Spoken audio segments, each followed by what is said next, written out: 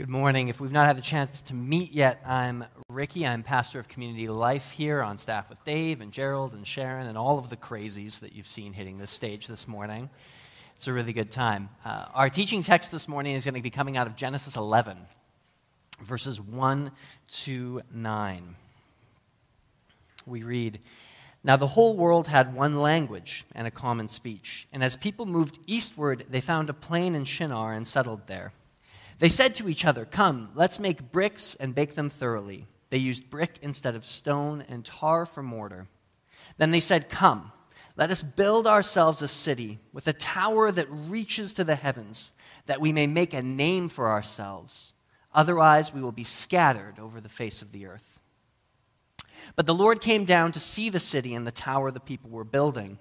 The Lord said, 'If as one people speaking the same language they have begun to do this, then nothing they plan to do will be impossible for them. Come, let us go down and confuse their language so they will not understand each other.'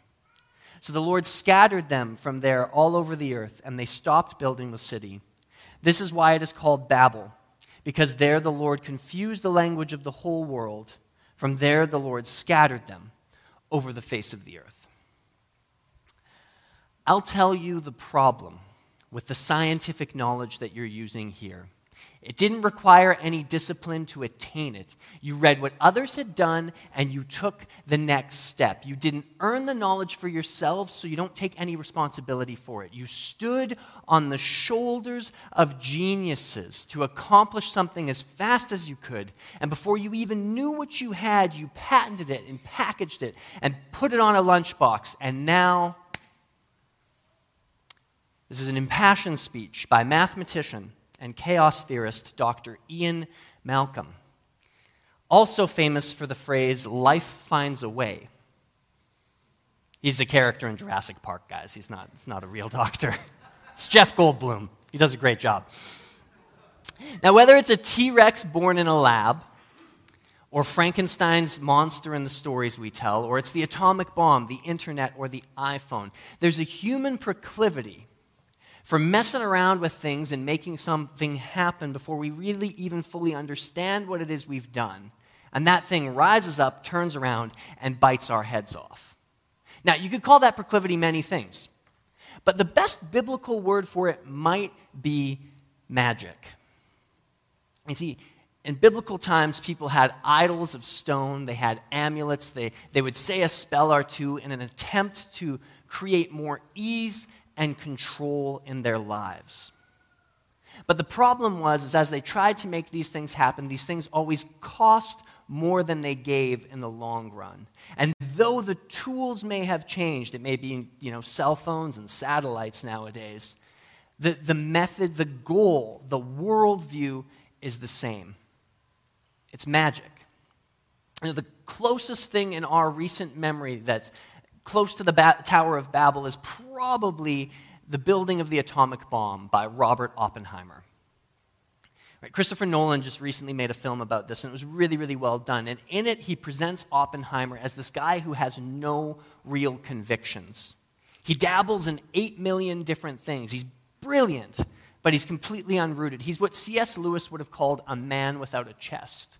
Until at one point in the film, one of his friends turns to him and says, "Do you know what you believe anymore? Do you even know what you believe anymore?" And then the film ends, and this is just Nolan's take on it, I don't think this happened in history. It ends with Oppenheimer stating something that he does believe in. He believes that he built a bomb that destroyed the world. Not because it ignited the atmosphere of the entire planet like they thought it might at one point, and not just because of the devastation that was racked on Hiroshima and Nagasaki, but because the whole world order had changed because of what this man had done. That's what God is trying to stop in the Tower of Babel incident. When he says nothing they do will be impossible for them, it's not like he's threatened. He's like a concerned parent saying they don't know where this ends. They don't know what's coming down. They don't know how they're going to hurt themselves and other people. Because trying to create more control and ease than is our due, trying to be gods and not people, trying to be superheroes and not servants, always ends up hurting us in the end. And the gift, the beauty of Jesus' invitation to come to him, all who are wearied and burdened, is to accept nothing more and nothing less than being a person. Not a God, not a superhero. A heart, soul, mind, strength made, designed for love. So today, we're going to explore our techno-magical worldview. It's a tale of two cities, and then we'll talk about the promises of control and ease. And then we'll look at what the Bible means when it talks about personhood, what it means to be a person and not a God. And then I'll end with just a few tips about how to use our technology. So just a caveat as we get started. My first draft of the sermon I gave to Dave said it's like, do you want us all to become like Hutterites or something like that? Like Amish? Like, do you just hate technology? It's like, this is not an anti-technology sermon. I praise God in the morning that I am born in an age where I have a toilet and not a chamber pot. Amen? Okay? We're into this. In fact, I think it's part of our calling as human beings to make stuff, to do things. The first commandment given to human beings in Genesis is what? Be fruitful and multiply. Be fruitful. Make things that encourage the flourishing of people and creation. Like, I believe in heaven there's going to be some technology. There's going to be like solar-powered laser beam guitars and stuff like that going on. It's going to be awesome. I don't think this capacity for making things ends. It's what we're made for. But the problem is, that capacity can be used in a godly way or in an earthly way.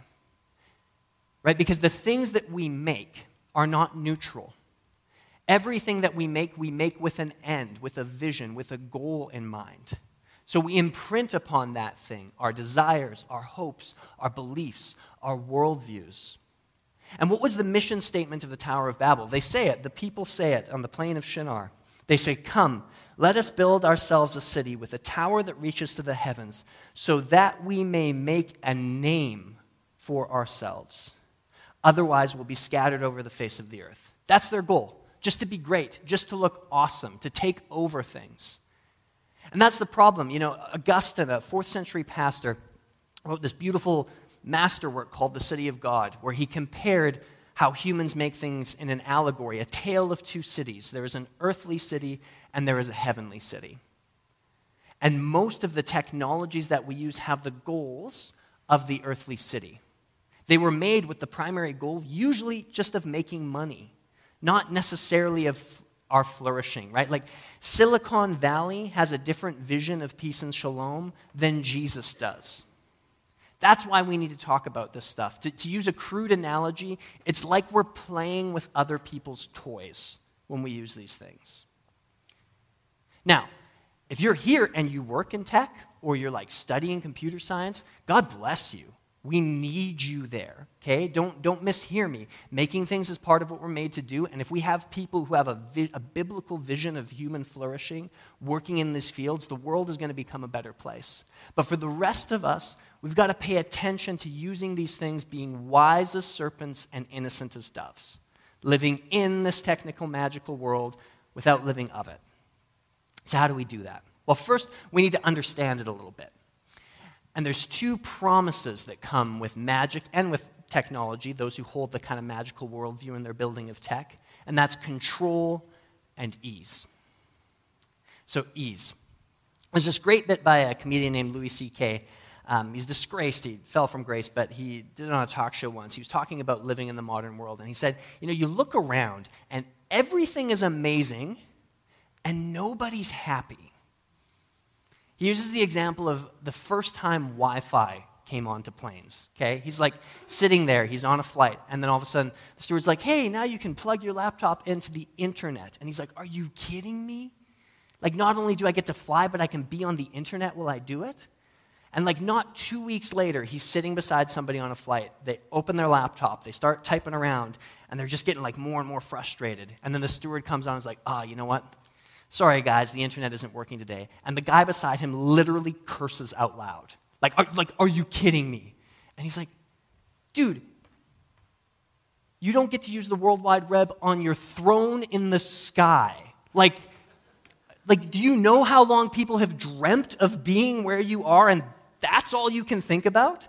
Or like when the iPhone first comes out, right? He's like, you see people walking down the street and then all of a sudden they like throw it into a wall because the loading time is too long. And he's like, that's shooting a signal to space, man.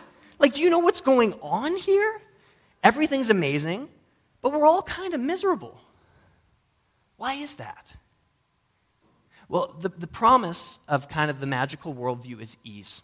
It's the relieving of burdens. It's power, the ability to change things without being changed ourselves. And in many ways, our modern world has delivered on this and then some. There's a professor from the University of Manitoba, Vaclav Smil. He's written a book called How the World Really Works. He's an energy specialist. He like crunches the number on the energy we use. And he says the average person around the globe uses the equivalent energy of 60 human beings, 60 human beings working full-time around the clock. In rich places, that number climbs to the equivalent of 240 people. Now, if that doesn't make sense, imagine if you still had to go out and chop wood to heat your home.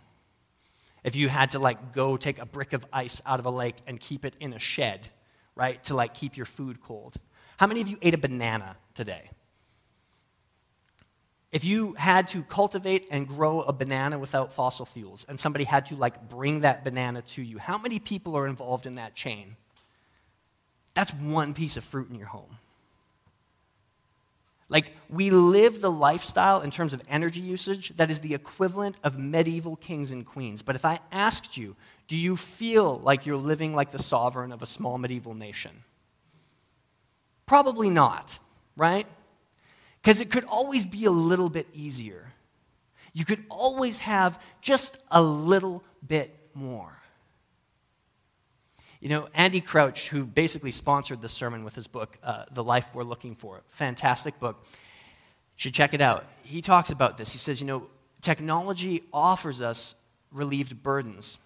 But at the same time, and this is why it kind of makes us a little bit sick, it also reduces our capacity. Right? Like, I cannot grow a garden and pickle and preserve it like my great-grandmother can. Right? My great-grandmother like had a legit cellar, right, that she went down to get vegetables that she had canned to live off of. Right? My great-grandfather worked with leather and could rebuild furniture. I've helped butcher a couple animals, but I don't think I could like skin and butcher and break down a cow for you this afternoon, right? I lose my attention span with every single Instagram reel. I can't memorize things because of the Google search bar. Right? It has relieved our burdens, but in relieving our burdens, it has reduced our capacities. It's reduced our ability to do the things that are human. Control. Who's watched iRobot? Or like Battlestar Galactica? Who are my like BSG fans? Like one of you, thank you, okay? It's for the super nerds. AI, Terminator, right? There's this trope in science fiction. Humans create robots, robots enslave or kill humans, and round it goes.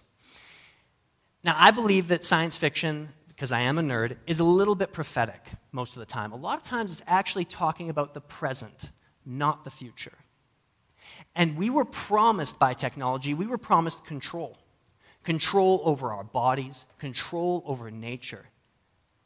But in the end, those very things that offer us control turn around and control us a little bit. They demand something of us. They take something from us. And in ancient times, you know, this was your stone idols, your amulets, your spells, right? The idols demanded sacrifice. Like, if you wanted to live well in Roman society, you had to be on, like, the good books with, like, 8 or 9 different gods at any given moment. It was like a part-time job, right? And nowadays, we have technologies that allow us to do things that we could have only imagined in the past. But every piece of technology that we introduce demands something of us. We've got to maintain it. We've got to store it. Right? Instagram, Facebook, they promised us that we'd be able to connect with people like never before. But they also demand our attention. They also send us pinging notifications nonstop, make us feel like we're missing out unless we're engaged in that medium. And even more so for those who are lower on the social ladder. I had a friend in university who worked at an Amazon warehouse. The conditions he described were like almost slavery, honestly. Every single movement of his was watched. If something went wrong, if he missed a package, he was like penalized for it. Every break was clocked in down to the second. Friend who worked in a call center who had the same experience. And Andy Crouch puts it this way: the promise of technology is now you'll be able to do this. It slices, it dices, it changes your baby's diapers for you. But now you'll have to. Now you got to change the oil. Now you got to store the thing. Now you got to get the winter tires. It promises you control, but turns around and ends up controlling you a little bit too. Now the beauty of the gospel over against this worldview is that Jesus Christ does not lie to us. That may seem like an obvious thing to say, but he doesn't. Nowhere that I can find in my Bible does he promise us ease or control. Nowhere. There are people who might tell you it's the case. I can't find it. In fact, if you go to the Gospel of John, he turns to his disciples and he says, in this world you will have blank. Fill it in. Trouble. A guaranteed promise from our Savior. In this world, you will have trouble. It will be toil. It's going to be hard sometimes. But take heart, because I've overcome it. I didn't go around it. I went through it. And that's the path for you as well. Because deep down, the root burden we place on ourselves in this worldview that we have that you could call magical is that we want to be gods and not people. We want to be superheroes and not servants. We want to have ease and control on an unprecedented level. And though the Bible might not talk about the internet, it does have a lot to say about what it means to be a person. My Old Testament professor used to put it this way. You could almost imagine it like an organizational chart. At the very top of everything is God, right? Father, Son, Holy Spirit, Trinity. Utterly perfect in every way. Depending on your translation of Psalm 8, a few rungs down from that are people. And then a few rungs down from that are animals. And if a person just gives in to their base desires, just follows their belly, they end up becoming like an animal. But interestingly enough, if that person tries to transgress the boundary between them and God and take their place at the center of everything, they become an animal as well. Why? Because if you put yourself above God, you're not following anything but what you want. You're not following anything but your desires. Try to be more than human, and you inevitably end up less than. And this is demonstrated the best, I think, in Daniel chapter 4. It's there in the Tower of Babel as well, but this is, I think, a story that mirrors it very well. And it's the story of King Nebuchadnezzar. So Nebuchadnezzar's king of Babylon. He is the big deal of the day. And he is out on his balcony, and he is like strutting, okay? He's looking out over his kingdom, and he starts pontificating on how powerful he is, how wonderful he is, how strong he is. And we read in verse 31 of Daniel 4, even as these words were on his lips, a voice came from heaven. This is what is decreed for you, King Nebuchadnezzar. Your royal authority has been taken from you. You will be driven away from people and will live with the wild animals. You will eat grass like the ox. 7 times will pass by for you until you acknowledge that the Most High is sovereign over all the kingdoms on earth and gives them to anyone he wishes. And it happens. Nebuchadnezzar crawls around like an ox, eating grass for either 7 days, weeks, months, or years. The translation's unclear, right? That's William Blake's painting of him. Really kind of him, isn't it? But at the end of that time, Nebuchadnezzar's sanity is restored to him.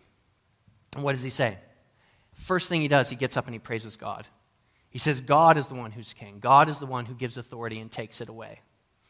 Right? Reaching for godhood, he falls to animalhood to climb back up to personhood. The moral, try to be more than human, and you inevitably end up becoming less than human. Andy Crouch puts it this way. You cannot take advantage of a superpower and fully remain a person in the sense of a heart, soul, mind complex designed for love. This is not an unfortunate side effect of superpowers or a flaw that could be overcome with future improvements. Try to be more than, you end up less than. Because you might remember in Genesis, God looks at the first human beings and he says, this is a really good rough draft. Like this is a good start. Things are really going to get better, right? good hardware, but it's going to need a software update. No. He looks down on these naked, weak, defenseless, fragile, feeble, and fickle things that also have the power and creativity and beauty and imagination that will shape the earth. He looks down on them as they are and says, this is very good. The life that Jesus offers us is accepting that very good. It's saying it is good to be a person. It is good to stay within the boundaries of my humanity. It's good to have to do the dishes. It's good to have to change the diaper. It's good to have to work through things every once in a while. So just as we move forward, a couple tips on working with this technological world. And we're going to use that framework that I think Andy Crouch has done so brilliantly, where heart, soul, mind, strength complex is designed for love. Right? So how do we recapture that, particularly when it comes to like our screens and computers and phones? Well, first, re-engaging the heart. I think Louis C.K. is right in that little bit he does. I think it hits us because we do realize that if we stop and think about it, things are pretty awesome, right? Like to eat this afternoon, you don't have to go out into the bush with a bow and arrow and like strike down a wild beast. Some of you might because you're weird. That's fine. Like God bless you, bless your heart. But you don't have to, right? In fact, in a room this size, a lot of you would be dead if you weren't born now. Like just straight up, right? If it wasn't for C-sections or dental surgeries or penicillin, right? We live in an amazing time and we have a choice. We have a choice every time this world doesn't live up to our expectations. When like the loading time is taking too long, we can fling the laptop across the room. I've done it. You've done it. Okay? Safe place, right? When you're stuck in traffic, you can like complain about it. Or you can stop and think for a second that, like, I'm doing something people have dreamt of for centuries. Like, I have been given the amazing gift and responsibility of occupying an age with more power, with more ability than has ever happened before. Our hearts are sick with this desire for more, and really the solution is gratitude. It's wonder, it's awe, it's thanking God. Right? And I think that's part of what I'm trying to say with this, is not throw all the technology away, but to use Paul's wonderful little piece of wisdom from Philippians. Finally, brothers and sisters, whatever is true, whatever is noble, whatever is right, whatever is pure, whatever is lovely, whatever is admirable, if anything is excellent or praiseworthy, think about such things. Whatever you have learned or received or heard from me or seen in me, put it into practice, and the God of peace will be with you. Right? See what's good. Earlier in that passage, it says the way to deal with anxiety is to pray and to bring your supplications before God, but to do it with thanksgiving, to be grateful. It enlarges our hearts. Second, our souls. There's this author and thinker, Jefferson Bethke, who I think is really good at just like designing his life around following Jesus. And he's got this rule. For 1 hour a day, for 1 day a week, and for 1 week a year, all of his devices are off. That's 1 hour a day, 1 day a week, 1 week a year, off, gone. Now, whether it's Jesus in the Gospel of Luke, every time things get complicated, like running away to the desert to be alone, or it's like the monks and preachers and spiritual teachers through the 2,000 years of Christian tradition, everybody agrees you cannot grow a soul without silence and solitude. You cannot grow a soul in nonstop noise. You just can't. The soul grows on airplane mode. Now, for some of us that might be unrealistic. You're like on call or something. So another option that I think is kind of equal and fantastic is to turn your smartphone into a dumb phone. This is a John Mark Comer thing, right? Like literally pull that thing out and Marie Kondo that sucker, right? Like open up the app and be like, does this app, does this device, does this piece of this equipment actually make me a better person? Does it actually encourage love and flourishing in and along the lines of the way Jesus designs it? Is this good for me? If not, if your Instagram app causes you to sin, tear it off, throw it away. You know the rest. Now, if you were to ask me, like, I'm not perfect at this, but if you were to ask me, if we were sitting down and having coffee, and you were to say, Ricky, what's the most significant decision you've made for your discipleship in the last 5 or 6 years? Like, what's been, like, the turning point for you in this season? I would say it's when I started to learn the lesson that my attention is my greatest commodity, and that there are multi-billion-dollar organizations out there trying to steal it every single day.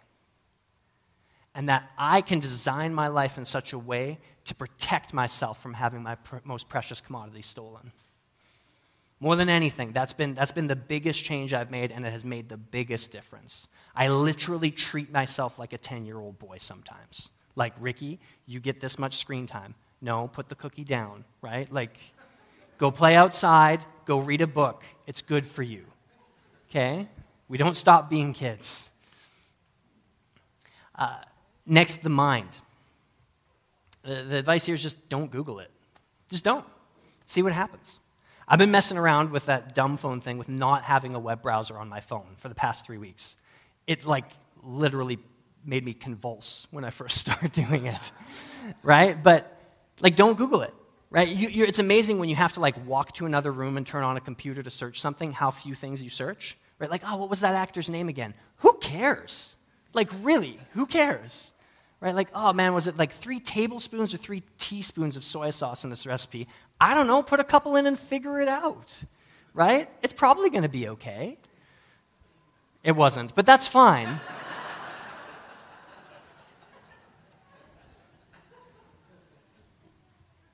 God gave us minds. He gave us a capacity to think. And some of you in this room are educators, and I've talked to you. And you've said the outlook is not getting better when it comes to the standard coming out, right? Our devices have changed the way we think. They've helped us lose our ability to memorize, to remember, to sit quietly and ponder something. But we were made to do it. It's good for us. It helps us in the long run. And finally, our strength. Jesus' parable of the talents. We can't summarize it right now, but go and read it if you're not familiar with it. Many of you might be. But it's a story in which Jesus essentially teaches us that our talents, our abilities, our strength, our muchness are given to us on a use-it-or-lose-it basis. If you do not use your strength, you lose it. If you do not work the muscle, it shrinks. And that's the case for every one of our abilities. We were designed to work hard. You can go and read James later today or Romans 5, and you'll hear them actually being pumped about when people suffer.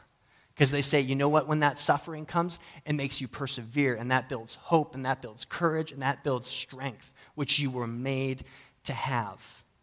It's like our whole lives in the world we operate in have like one of those video game choose your difficulty menus, right? Like you go to the cupboard, and there's an Instant Pot or there's a Dutch oven. There's a 15-minute or there's a 2-hour, right? You like watch some show that has some new diet fad or like some new supplement that's supposed to make you feel better. It's like you can do that, or you can just like eat a salad and go on a run, right? There are hard ways and easy ways to do things, and if we want to be people in this world, we actually sometimes have to choose the hard way. We actually often have to choose the hard way. Cal Newport's got a book called Digital Minimalism, and one of the ways that I learned from him is he talked about our leisure. Right? He said, a lot of times we just like want to zone out, but it's not good for us. We're made to do things that are challenging with our leisure. And I took it seriously, and I took up fly fishing.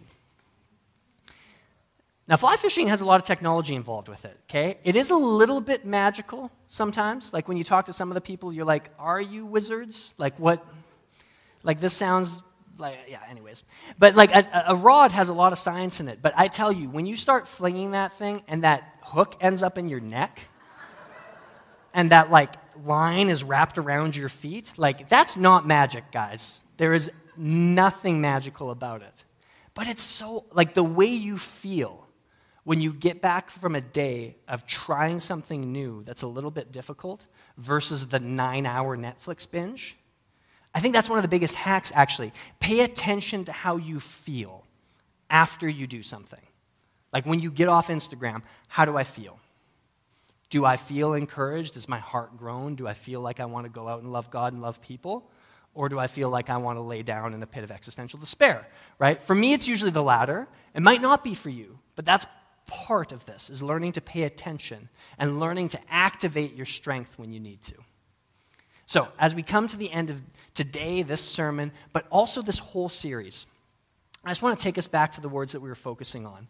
It's in Matthew 11, 28 to 30. Where it says, "Come to me," this is Jesus speaking to us, "Come to me, all you who are weary and burdened, and I will give you rest. Take my yoke upon you and learn from me, for I am gentle and humble in heart. And you will find rest for your souls. For my yoke is easy, and my burden is light." As we've been going through this series, the thing that I've noticed and the thing that's really been speaking to me is time and time and time again, including today, we've had to talk about pride. We talked about it in anger. We talked about it in forgiveness. We talked about it in fear. We talked about it today when we talked about wanting to be gods and not people.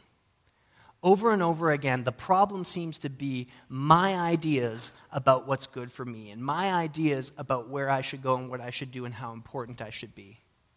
Yeah, I went to Trinity Western University on the coast, and Trinity is like where the super Christians go. I don't know if you know this. Not all of them are super Christians, but like a lot of the super Christians go, right? Like I had a friend who was 22 and had already started an international nonprofit to stop sex trafficking. I was learning how to boil hot dogs and show up to class on time at 22, okay? So needless to say, there are moments in our culture and the way that it celebrates greatness and in the way that, honestly, it gives us a false vision of genius. We can sit and we can just feel like we're kind of lower than dirt sometimes. And I was having one of those evenings where I was throwing myself a massive pity party to the point where I think I was actually like weeping about this. I felt like such a loser. And I was married to Michelle. We had just gotten married, and she turns to me, and she was reading the Chronicles of Narnia at the time. And in The Horse and His Boy, there's this beautiful scene where there's this war horse. He was like great and mighty and like had like princes and kings and would like charge into battle with them. But he's getting old, and he's in Narnia, and he's running with another horse, and that horse gets attacked by a lion. And this war horse can't do anything about it. Spoiler, the lion's Aslan, and it's all an object lesson. But the war horse goes to a hermit and starts complaining, just complaining about like how he's like, oh, I used to be special and I used to be great and like I should have been able to do something about it. And then the hermit responds this way. He says, "My good horse, you've lost nothing but your self-conceit. No, cousin, don't put back your ears and shake your mane at me. If you're really so humbled as you sounded a minute ago, you must listen to sense.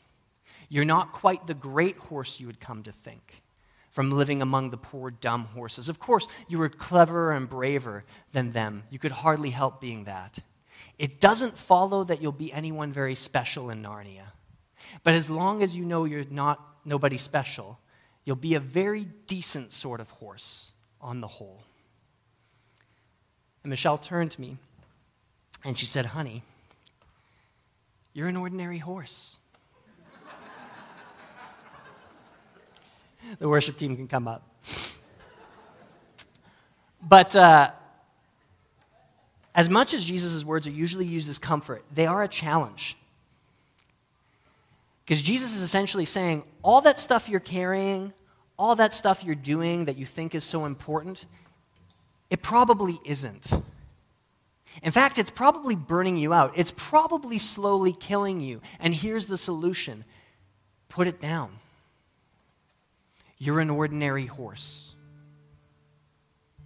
If you want to survive, if you want to find rest, the place to find it is being linked, tied to my shoulder, and going where I go, and doing what I do.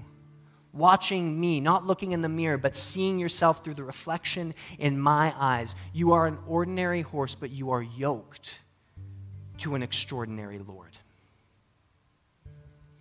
And the only way we do great things is when we follow him.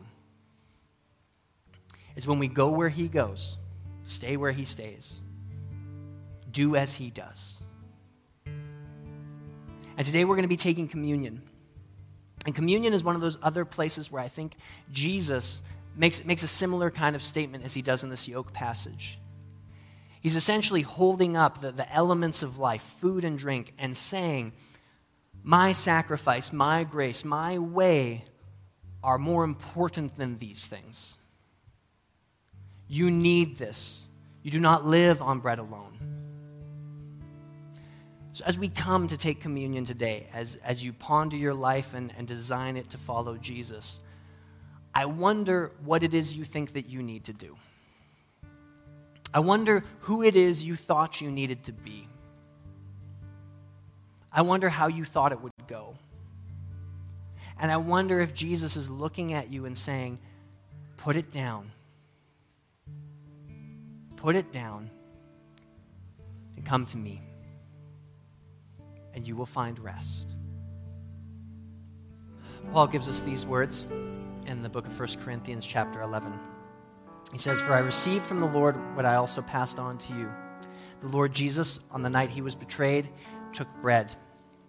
And when he had given thanks, he broke it and said, this is my body, which is for you. Do this in remembrance of me. Let's take the bread together. In the same way, after supper, he took the cup, saying, this cup is the new covenant in my blood. Do this whenever you drink it in remembrance of me. For whenever you eat this bread and drink this cup, you proclaim the Lord's death until he comes. Let's take the cup together.